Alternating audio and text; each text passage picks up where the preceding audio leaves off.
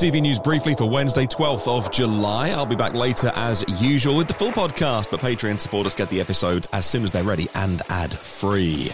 Tesla Electric is expanding into the UK market as a retail provider rather than just something that works alongside Octopus to supply households with Tesla products and home batteries and also sell people electricity. The plan involves storing that electricity when it's cheaper overnight, selling it back to the grid at higher prices. If you give Tesla some of your battery in the garage or under the stairs, they will reward you in turn. Next, Lucid is delivering fewer of its cars, the Air, in Q2 amid concerns about demand. Despite having a backlog, they only plan to produce 10 to 14,000 Airs this year. Last month, June 2023, EVs made up a record 27% market share in France, up from 20% the previous year. Bestsellers were the Model Y, followed by the Model 3. Now, the Goodwood Festival of Speed is on from tomorrow, and Audi's all-electric Quattro, the Hoonitron, will be driven by 9-time Le Mans winner Tom Christensen up the hill at Goodwood. Also at Goodwood, Ford will unveil a high-performance version of their Mustang Mach-E. A teaser suggests an off-road adventure edition. Also, work continues on the high-performance F-150 Lightning version. We think it'll be called the Flash. Dacia is next, and they plan to reinvent their fourth-generation Sandero as an affordable electric super mini by 2027. The company is investigating cheaper battery chemistries to be affordable, like sodium-ion batteries.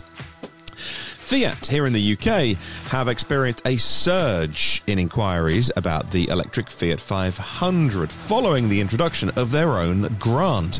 A £3,000 e-grant, as they call it, was launched after the UK government withdrew any similar incentives exactly a year ago. Since launching it, Fiat have found that people are massively incentivised to go electric when a little bit of money off is provided. China's EV sales increased by 44% over the year in the first half of 2023. 3.75 million EVs sold in the first half of the year. VW is experiencing a decreasing demand for their EVs in Europe, they say, with production decreasing at their Emden plant. VW produced 97,000 electric vehicles from January to May, but only sold 73,000 of them, which is why they are below their targets. And the article here in Handelsblatt saying that some of their battery electric models and particular configurations dropped to a zero demand last month. They're blaming subsidy cuts, high inflation and competition from other automakers.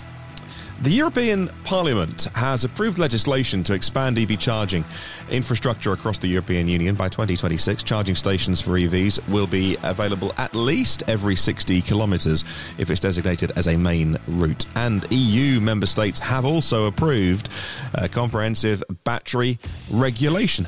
Oh, I love a bit of regulation at the right place at the right time. It forces everyone to do the right thing, you see. It's where it can work well. I don't particularly like to be told what to do all the time, but this is a great idea because it promotes a circular economy. This new regulation requires mandatory declarations and labels so you know exactly where battery components have come from and how they'll be recycled. A new study shows a 29% drop in used EV prices following months of rising prices. This is a US study, by the way. Factors contributing include Tesla dropping their prices, which have really aggressively affected the entire market. Amazon now has more than 3,000 of their Rivian-made electric delivery vehicles. They plan to invest over $1 billion over the next 5 years to continue to decarbonise their fleet.